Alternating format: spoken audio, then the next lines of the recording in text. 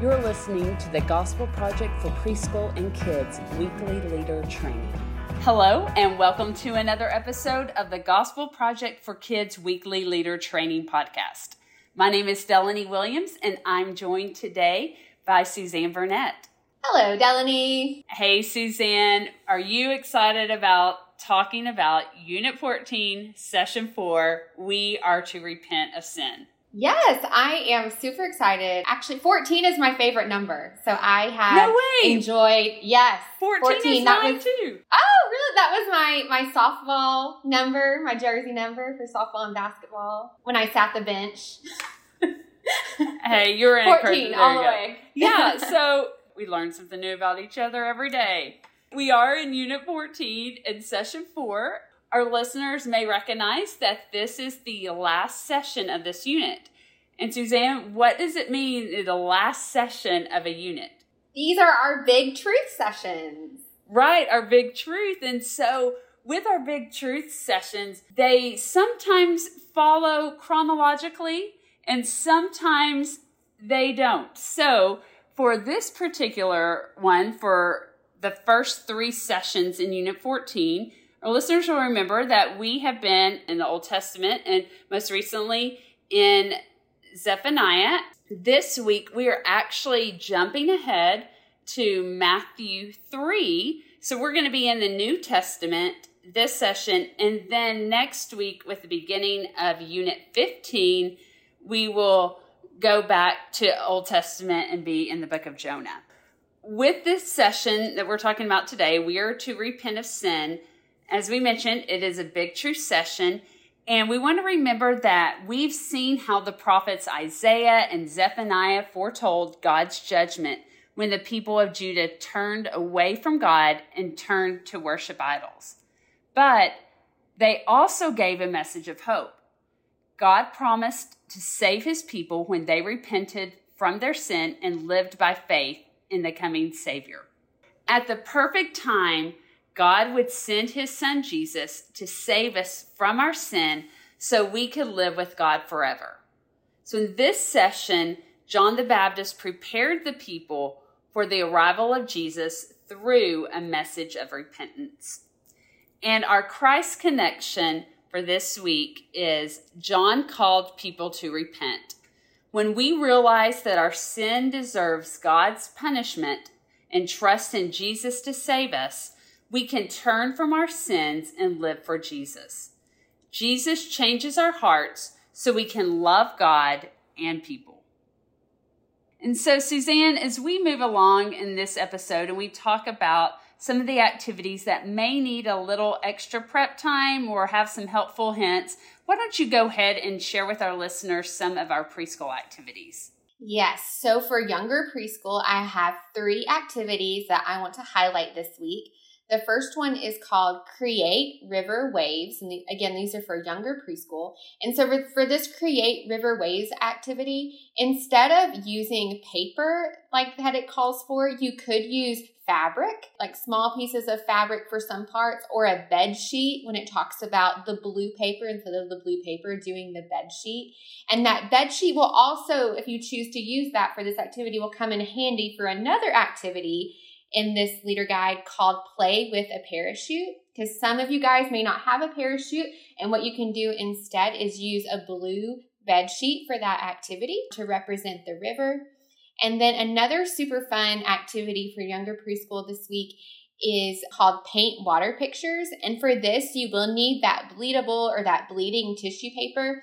And side note, I did an activity with bleeding tissue paper with kids this summer, and they absolutely loved it. And you can find that bleeding tissue paper online if you go and search for it, or for an online school supply website. That's where you can get it as well. And it comes in a really big pack. And so you can use that for other activities with your kids. It's good to have on hand.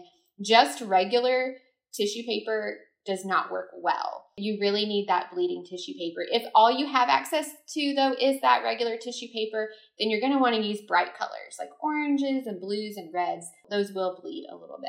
For our older preschoolers, we have an activity called Touch Different Textures. And so in this activity, the kids will be touching fake fur, and they'll be touching honey, and they'll be touching leather. So my tip here is to wipe the preschoolers' fingers after they touch the honey.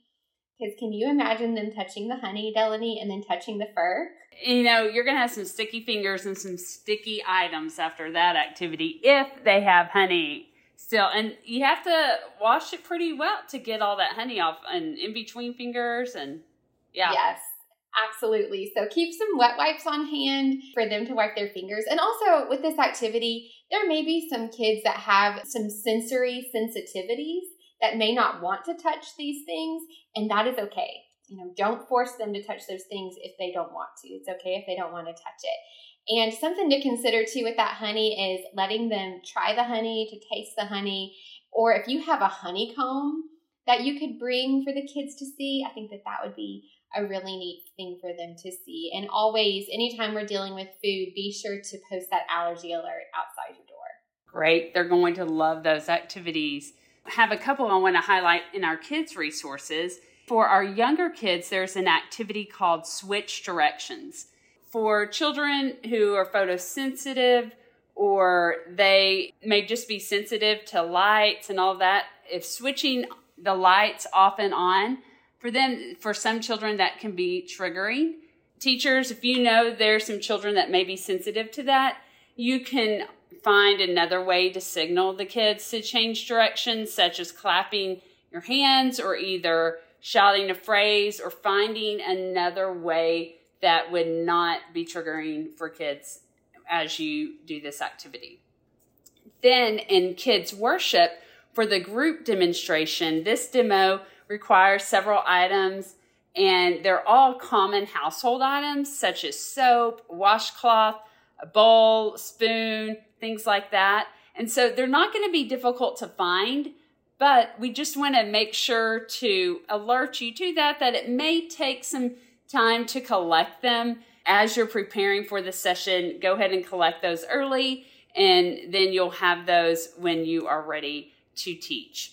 And so those are the activities we wanted to highlight for this session.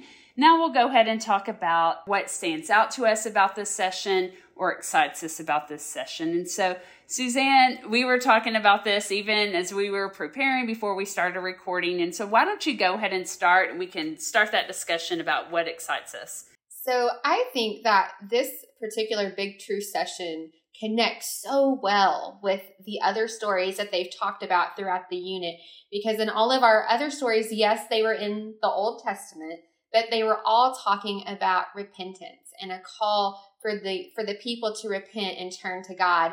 And then here we are all these years later in the New Testament with John, and he has the same message, calling the people to repent and turn to God. And so I just think it's going to be a really good connection for children to see that this idea of repentance was not just in the Old Testament, but it's in the New Testament and with God and with Jesus.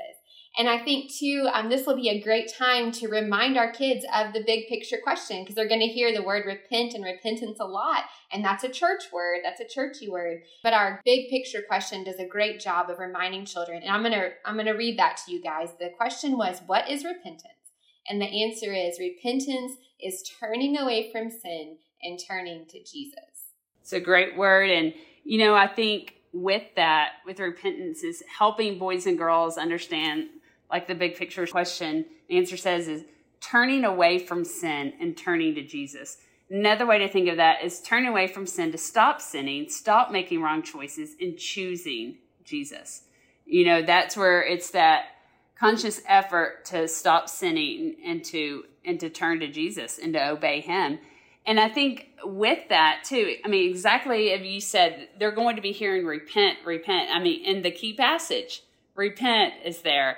And the big picture question and answer, repent. And in the story, we're talking about it. And so I think you made a great point about they've heard it all unit, but we also need to make sure they understand what it means to repent and not just assume that they know it just because they've heard it a lot of times. Because we also need to recognize that there are children that will be in our classes during this session that haven't been here, the earlier sessions. that they're new, and so they haven't heard that. And so we need to make sure that we explain that to them. And I think, too, something else that we can help boys and girls understand is that we act different when we repent, right? I mean, and our Christ connection talks about, like, our hearts are changed when we repent. I think about for preschoolers, you know, those concrete thinkers are thinking, wait, my heart's changed. What? Yeah, that's kind of scary. Do you have to do surgery on me? Do you have to fix my heart? With a younger preschool, the Christ connection says Jesus changes the way we think and act. And so that is putting it on their level about what does changing our hearts mean.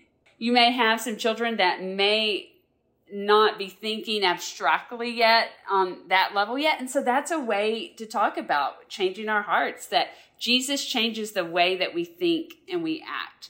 And so helping them see that when we act different, when we repent, and we want to please and obey God. You know, last week we talked about how with obeying God, we don't want the boys and girls just obey God because of judgment. We want them to obey God because we love him.